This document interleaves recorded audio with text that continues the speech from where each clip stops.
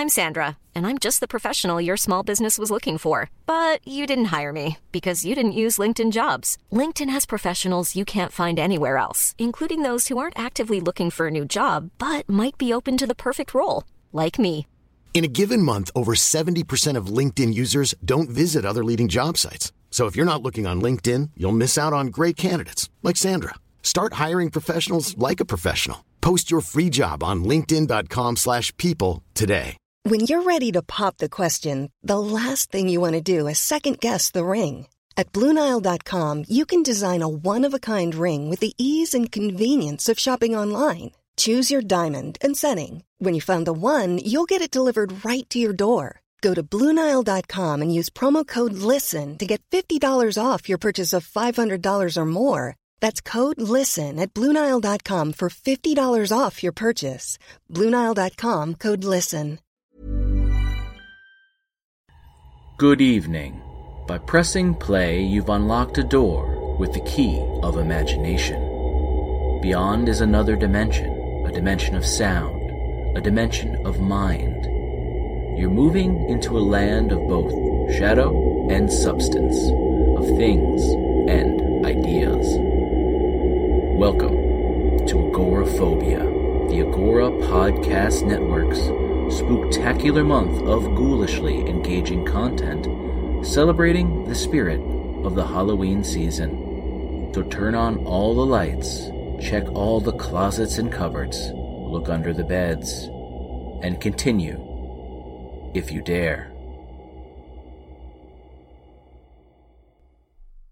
Greetings and salutations, dear listeners. We have a very special episode of Agoraphobia this day, wherein the theme of losing autonomy over oneself, whether physically or spiritually, threads each of these audio offerings that follow as surely as a steady eel gnaws through gray matter. Our first such tale comes to us from Raven of the Tiny Vampires podcast, who once again proves that real life can be more terrifying than fiction. Like all cockroaches, my number one motivation is making more roaches. Number 2 is eating. I have 16 eggs developing inside me, so feeding myself fits solidly into both of those camps. And right now, I don't care about much else. My home is under one of your bathroom sinks. It's dark and humid because of that drippy faucet you don't want to bother calling your landlord about. I have this place all mapped out, and I know just where to find food every night. I'm afraid of the light, so usually I go out after the sun goes down. There's plenty of water in the drain of the sink, and I can nibble some toothpaste here and there while I'm there. After that, it's to the floor, where there are some chewy hairs collecting along the wall. Not much there tonight. Your parents must have come to visit. So it's time to go exploring. As I'm wandering and daydreaming about that one time there was a random piece of cat food that ended up in the bathroom somehow, I slip into the bathtub. This has happened before, but I can't seem to find the shower curtain footholds that I used last time. I'm scrambling around for hours when the sun starts coming in through the window. The light is terrifying. I feel exposed and vulnerable. I need to keep myself and my baby safe, so I flatten myself down as thin as I can and slip into the drain. Safe again, and in the dark, I nibble on what's ever growing inside the drain pipe. It isn't the best, but it beats those weeks where I ate nothing but cardboard. Suddenly, I'm roused into a panic. My little hidey hole is filling with water. Luckily, I managed to pull myself out of the drain and back into the tub with all my strength and sharp claws, only to find that it's not much safer there. The light is so bright now. All of a sudden, there you are, and smack, hit me with the bottom of the shampoo bottle, and everything goes dark. When I finally wake up, I'm outside, wrapped in a wad of half-wet toilet paper. While I recover from my disorientation and wait for the darkness, I munch on the toilet paper a little and doze. Once it starts to get dark, the wind shifts, and I smell garbage and make a run for it. On my way, I feel something coming up behind me, creating a breeze. I try to run, but start to hear a buzz of wings all the same. Instinctively, without even looking, I know what it is. And I'm in serious danger. I do my best to keep the wasp behind me, but she's so fast.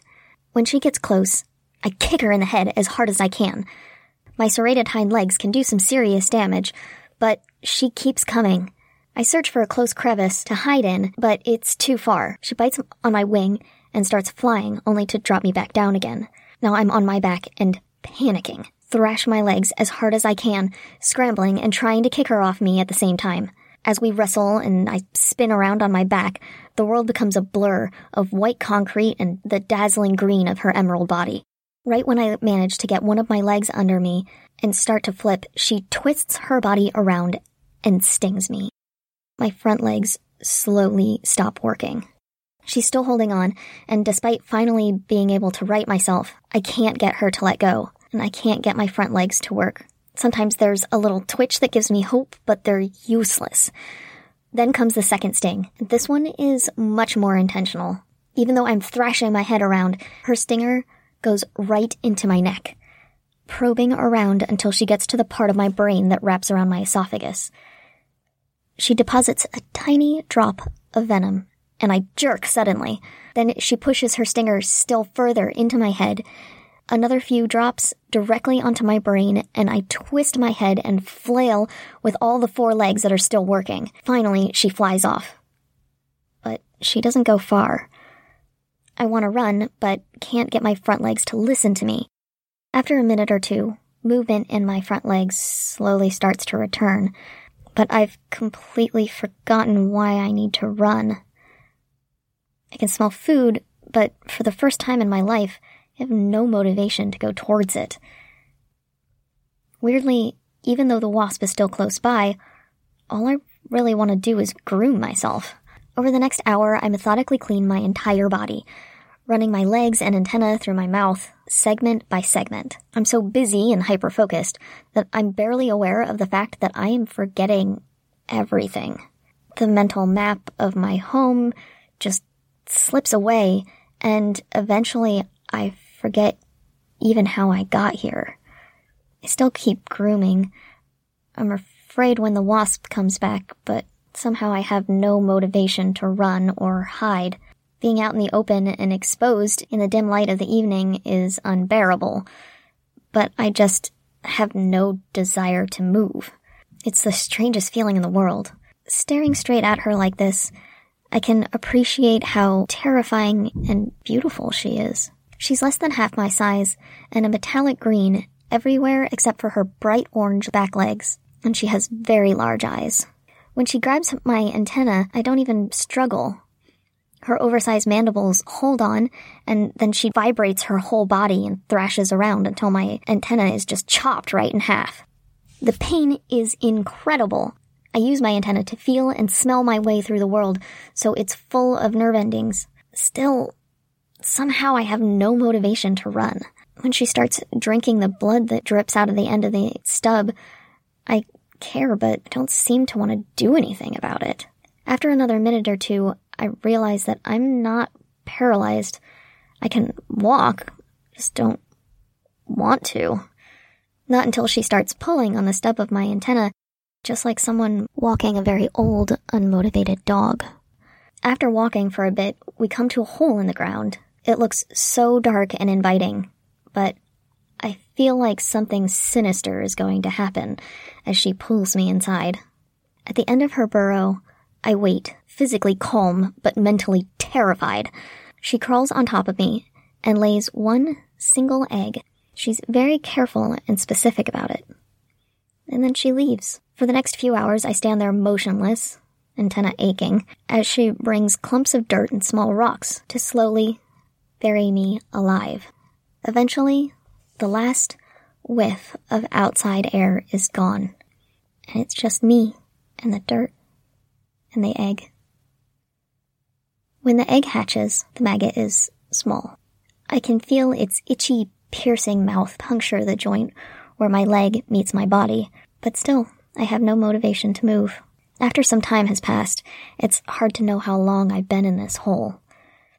The little maggot-looking thing sheds its exoskeleton, and emerges even larger. I can feel that its teeth have changed too, when it starts using them to saw into my side. Despite the pain and my own hunger, I still don't move.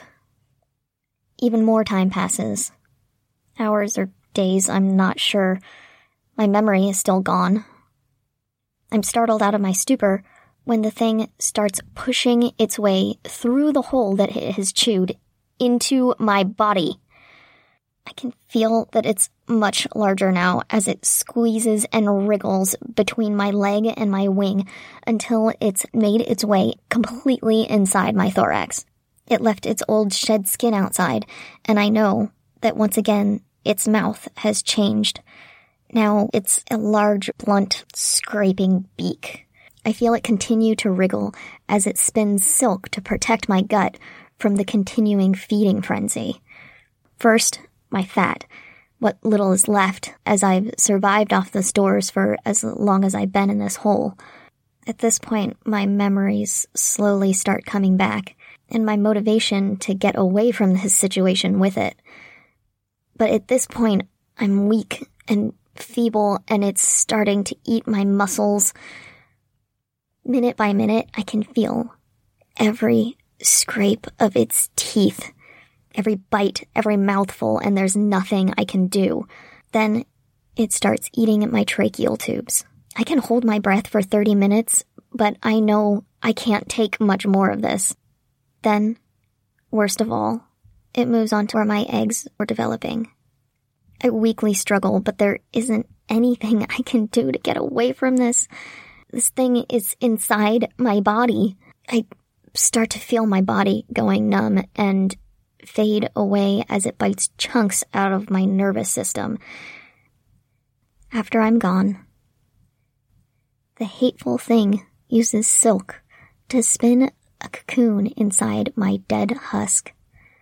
And finally, it stops eating. Days later, she emerges, cracking my skeleton like an egg and struggling free.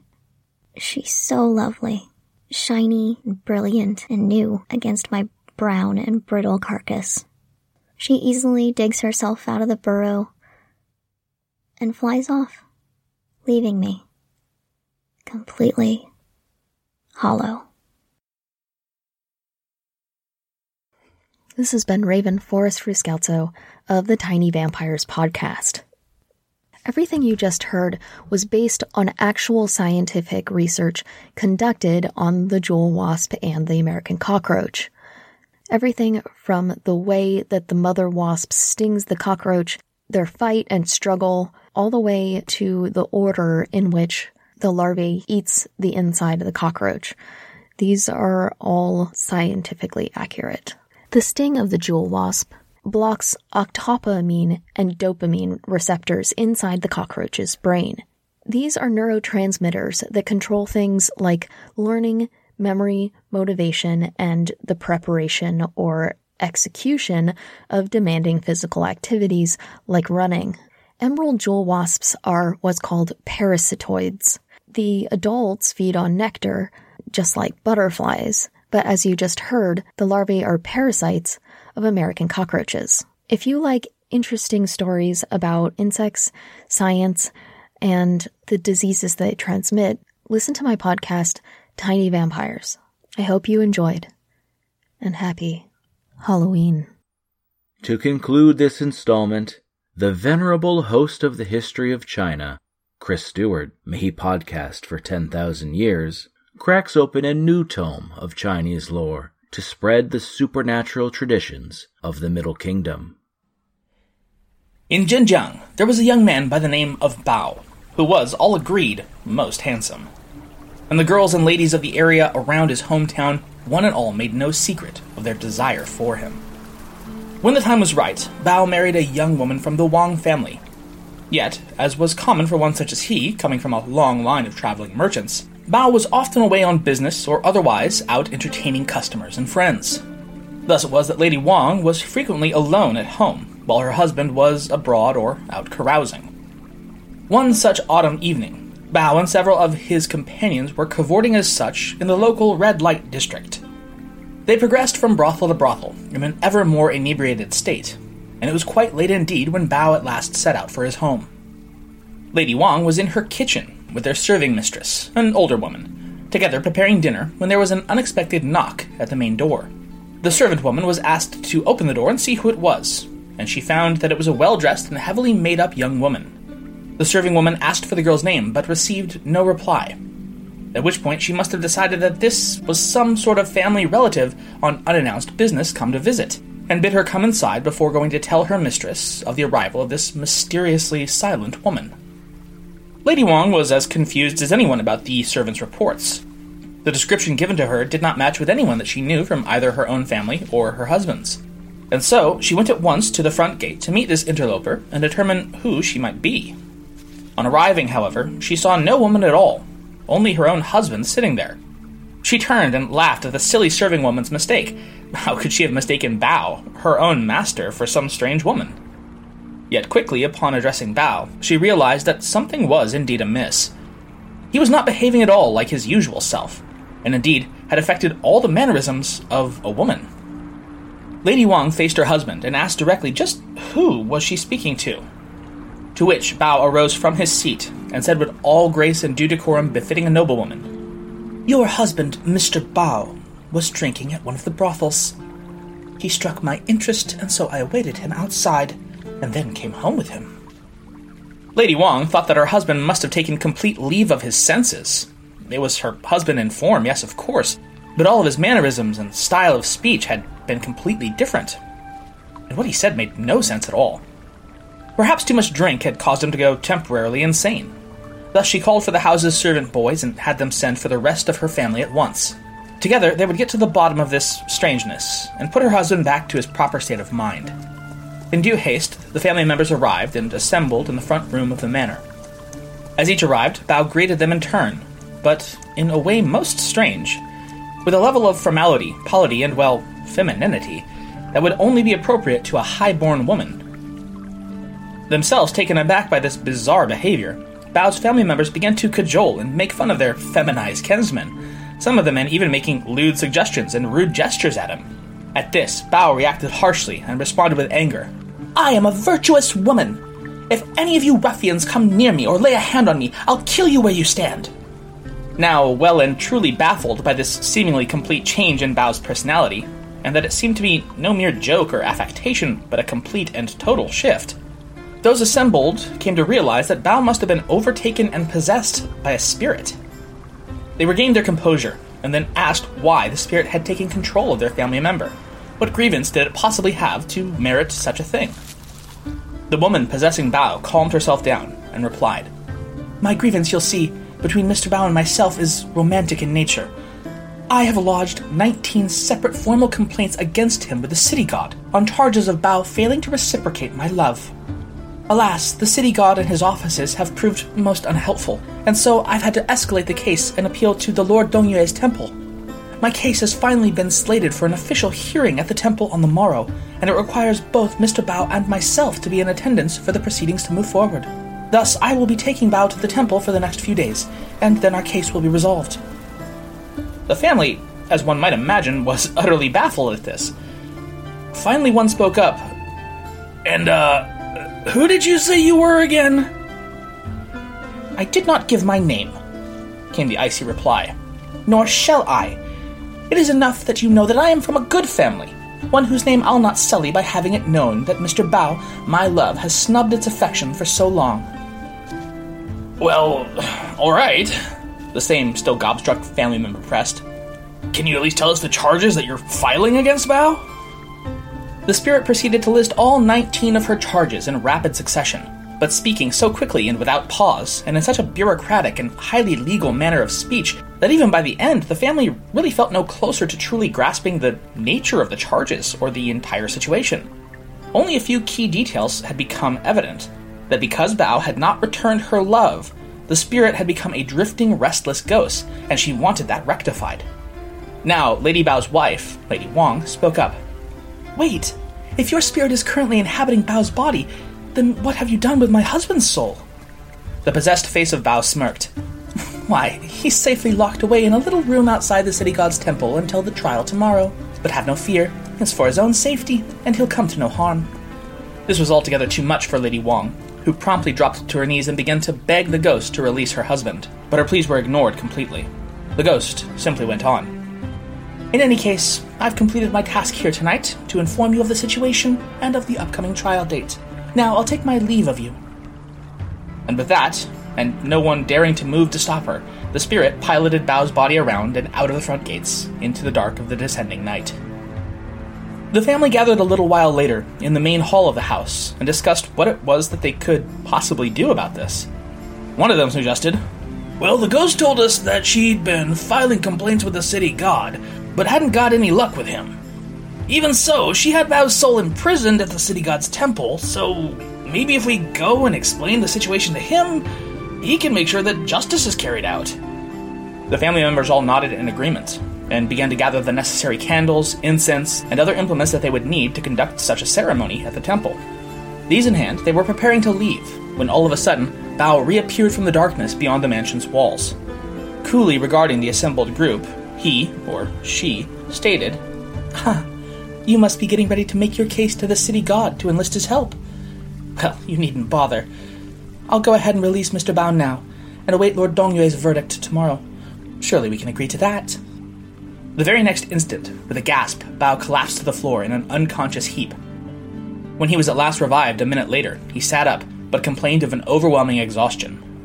Still, his family crowded around, pressing him for details about what had happened to him and what he knew or remembered. After a few moments of gathering himself, Bao began to recount his strange experience. "Well, when I left the brothel, I saw the woman following me. I grew suspicious when, even after I'd made a few turns through the streets, she was still not far behind me. And then, as I was passing by the temple of the city god, well, she appeared out of nowhere and shoved me into a small room. I heard the door bolted and locked, and I was in total darkness, but even then I could feel that I wasn't alone in there. I don't know how long I was in there, but after a while the woman returned, and she said she'd let me go, and then she shoved me out of the room, and here I was. Also, I remember her saying that tomorrow there's this whole situation that's going to be sorted out with Lord Dongyue." And with that, Bao gave a shrug. It was all he knew, apparently, and soon thereafter he fell into a deep sleep from which he could not be roused. He slept through the night and through the morning, and it wasn't until the late afternoon of the following day that Bao finally awoke and began to move about his house. He immediately called for the serving staff and ordered that a large meal be prepared with all haste in order to feed the legal officials who were already waiting outside the complex. He then immediately went to the front gate and opened it, bowing and gesturing as if to welcome guests inside. Though to everyone watching, he did so before a completely empty doorframe. He spoke at length in a one-sided conversation, though in such a tongue that none listening could understand even a word. When the feast had been prepared and laid out, Bao himself promptly returned to his bed and then closed his eyes. At the ring of the first watch that night, his breathing and his heart stopped all at once. He had died. Yet his chest remained strangely warm, and his family, already confused and bewildered by the unearthly goings-on in their household over the past day, kept a vigil over his lifeless body. Over the course of that night, Bao's face changed color several times. At times it was blue, sometimes yellow, and sometimes red. There was no clear pattern to these changes. As the third watch of the night rang out, the assembled family members noticed that red scratches had begun to appear around his chest, neck, and even across his cheeks. All the following day, Bao's body remained lifeless. That night, the changes began anew. Now his hair became disheveled and lost its texture. Just before the dawn of the third day, he awoke with a start and demanded at once rice and tea, as much as they could bring. When they were brought, he gobbled them down with such ferocity and in such large amounts that it frightened his family. Yet by the end of his tremendous meal, his overall look and state had vastly improved from the deathly and bizarre pallor that he'd adopted the night prior. Bao then gave detailed instructions to all around him. His wife, Lady Wong, was to oversee the preparation of a vast quantity of wine for the officials of the underworld, who even now, Bao insisted, accompanied him. 6,000 cash of ghost money was to be gathered and burned in offering, but first it must be ensured that none of the notes were crumpled or torn. 4,000 would be burned in front of the lounge, and the remaining 2,000 in a road that ran alongside the side of the house.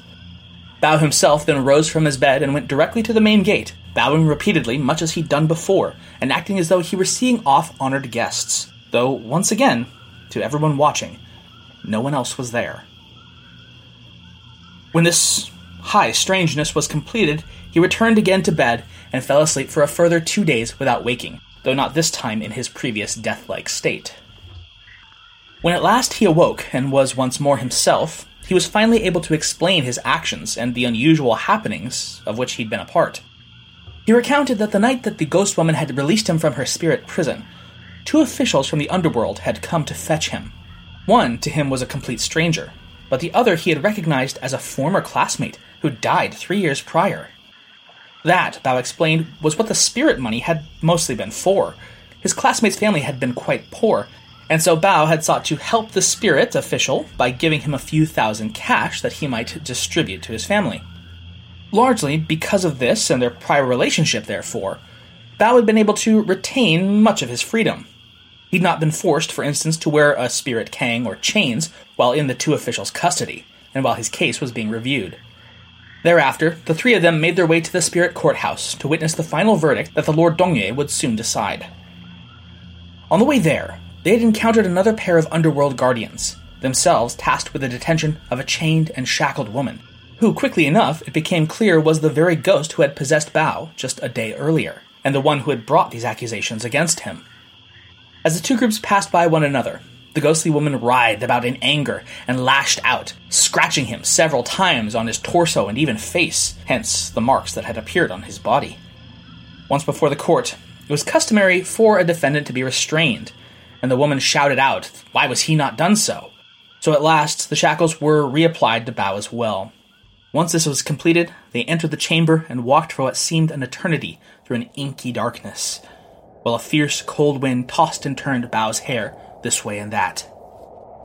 After some interminable period of walking, they at last arrived at what appeared to be something of a courtroom. Here both prisoners were instructed to sit and await the arrival of the judge. Presently, the light of 2 red lanterns could be seen in the distance, moving toward them within this building. When they had halted at this signal, the guards came forward and removed Bao's chains once again. He was brought forward and then ordered to kneel at a spot just before the floating lanterns. He did so, and saw, as though from a dense haze, the magistrate's desk appear before him, piled high with all manner of important-looking legal documents and scrolls. Seated behind this desk was the official himself, wearing a gown of red and black gauze. Now rising from his seat and smoothing his beard, this magistrate from the other world looked at him and asked, "Are you the one they call Bao?" Bao affirmed that that was indeed the case. Then, the magistrate turned away from him, and the process was repeated with the ghostly woman, who had likewise been knelt beside Bao. The magistrate turned to her and began asking her a lengthy series of questions. Though, strangely, though she knelt only a foot or so from him, Bao could hear neither the official's questions nor her answers, even a little bit.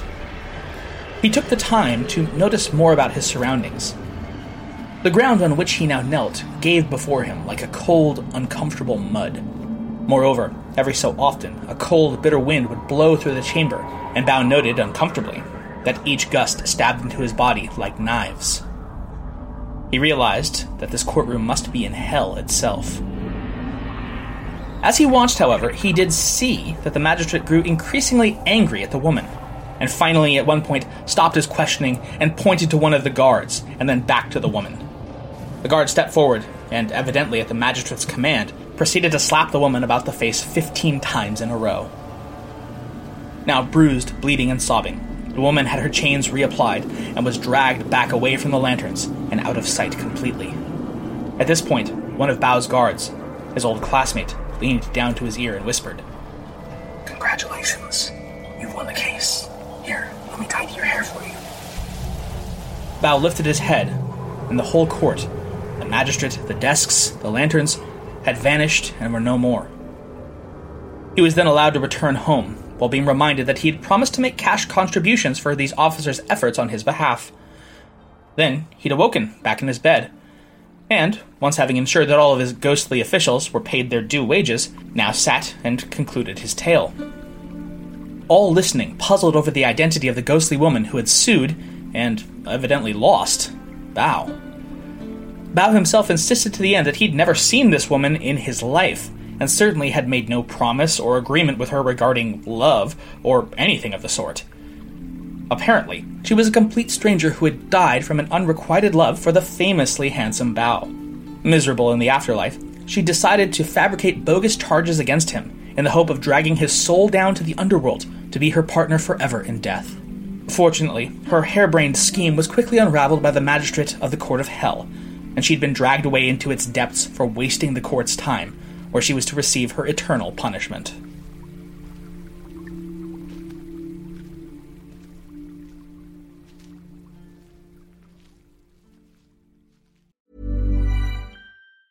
If you thought the only way to get a more defined jawline with natural-looking results was through surgery, think again. Juvederm Volux XC is a non-surgical injectable gel filler that improves moderate to severe loss of jawline definition and can help you achieve natural-looking results with little downtime. Even better, this improved definition lasts up to 1 year with optimal treatment. No maintenance required. Improve jawline definition for a smooth, sculpted look with Juvederm Volux XC. For important safety information and to find a licensed specialist, visit Juvederm.com. That's Juvederm.com. Not for people with severe allergic reactions, allergies to lidocaine, or the proteins used in Juvederm. Common side effects include injection site redness, swelling, pain, tenderness, firmness, lumps, bumps, bruising, discoloration, or itching. There's a risk of unintentional injection into a blood vessel, which can cause vision abnormalities, blindness, stroke, temporary scabs, or scarring. Talk to a licensed specialist to find out if it's right for you. Planning for your next trip?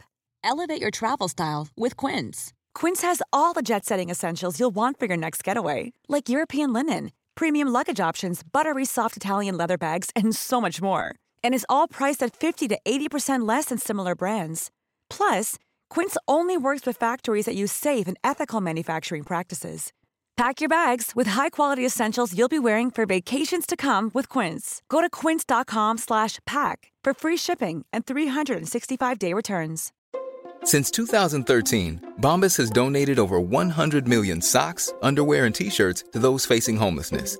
If we counted those on air, this ad would last over 1,157 days. But if we counted the time it takes to make a donation possible, it would take just a few clicks. Because every time you make a purchase, Bombas donates an item to someone who needs it. Go to bombas.com/ACAST and use code ACAST for 20% off your first purchase. That's bombas.com/ACAST, code ACAST.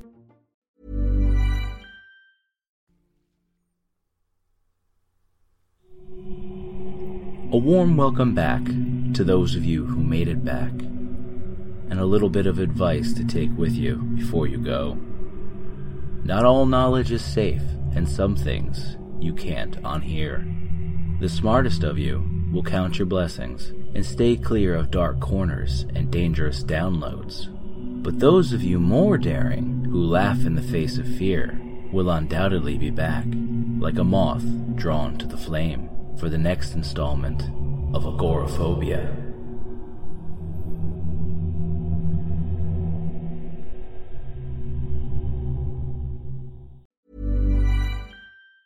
Hey, it's Danny Pellegrino from Everything Iconic. Ready to upgrade your style game without blowing your budget? Check out Quince. They've got all the good stuff, shirts and polos, activewear, and fine leather goods, all at 50 to 80% less than other high-end brands.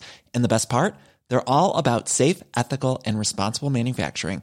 Get that luxury vibe without the luxury price tag. Hit up quince.com/upgrade for free shipping and 365-day returns on your next order. That's quince.com/upgrade. Even when we're on a budget, we still deserve nice things. Quince is a place to scoop up stunning high-end goods for 50 to 80% less than similar brands. They have buttery soft cashmere sweaters starting at $50, luxurious Italian leather bags, and so much more. Plus, Quince only works with factories that use safe, ethical, and responsible manufacturing. Get the high-end goods you'll love without the high price tag with Quince. Go to quince.com/style for free shipping and 365-day returns.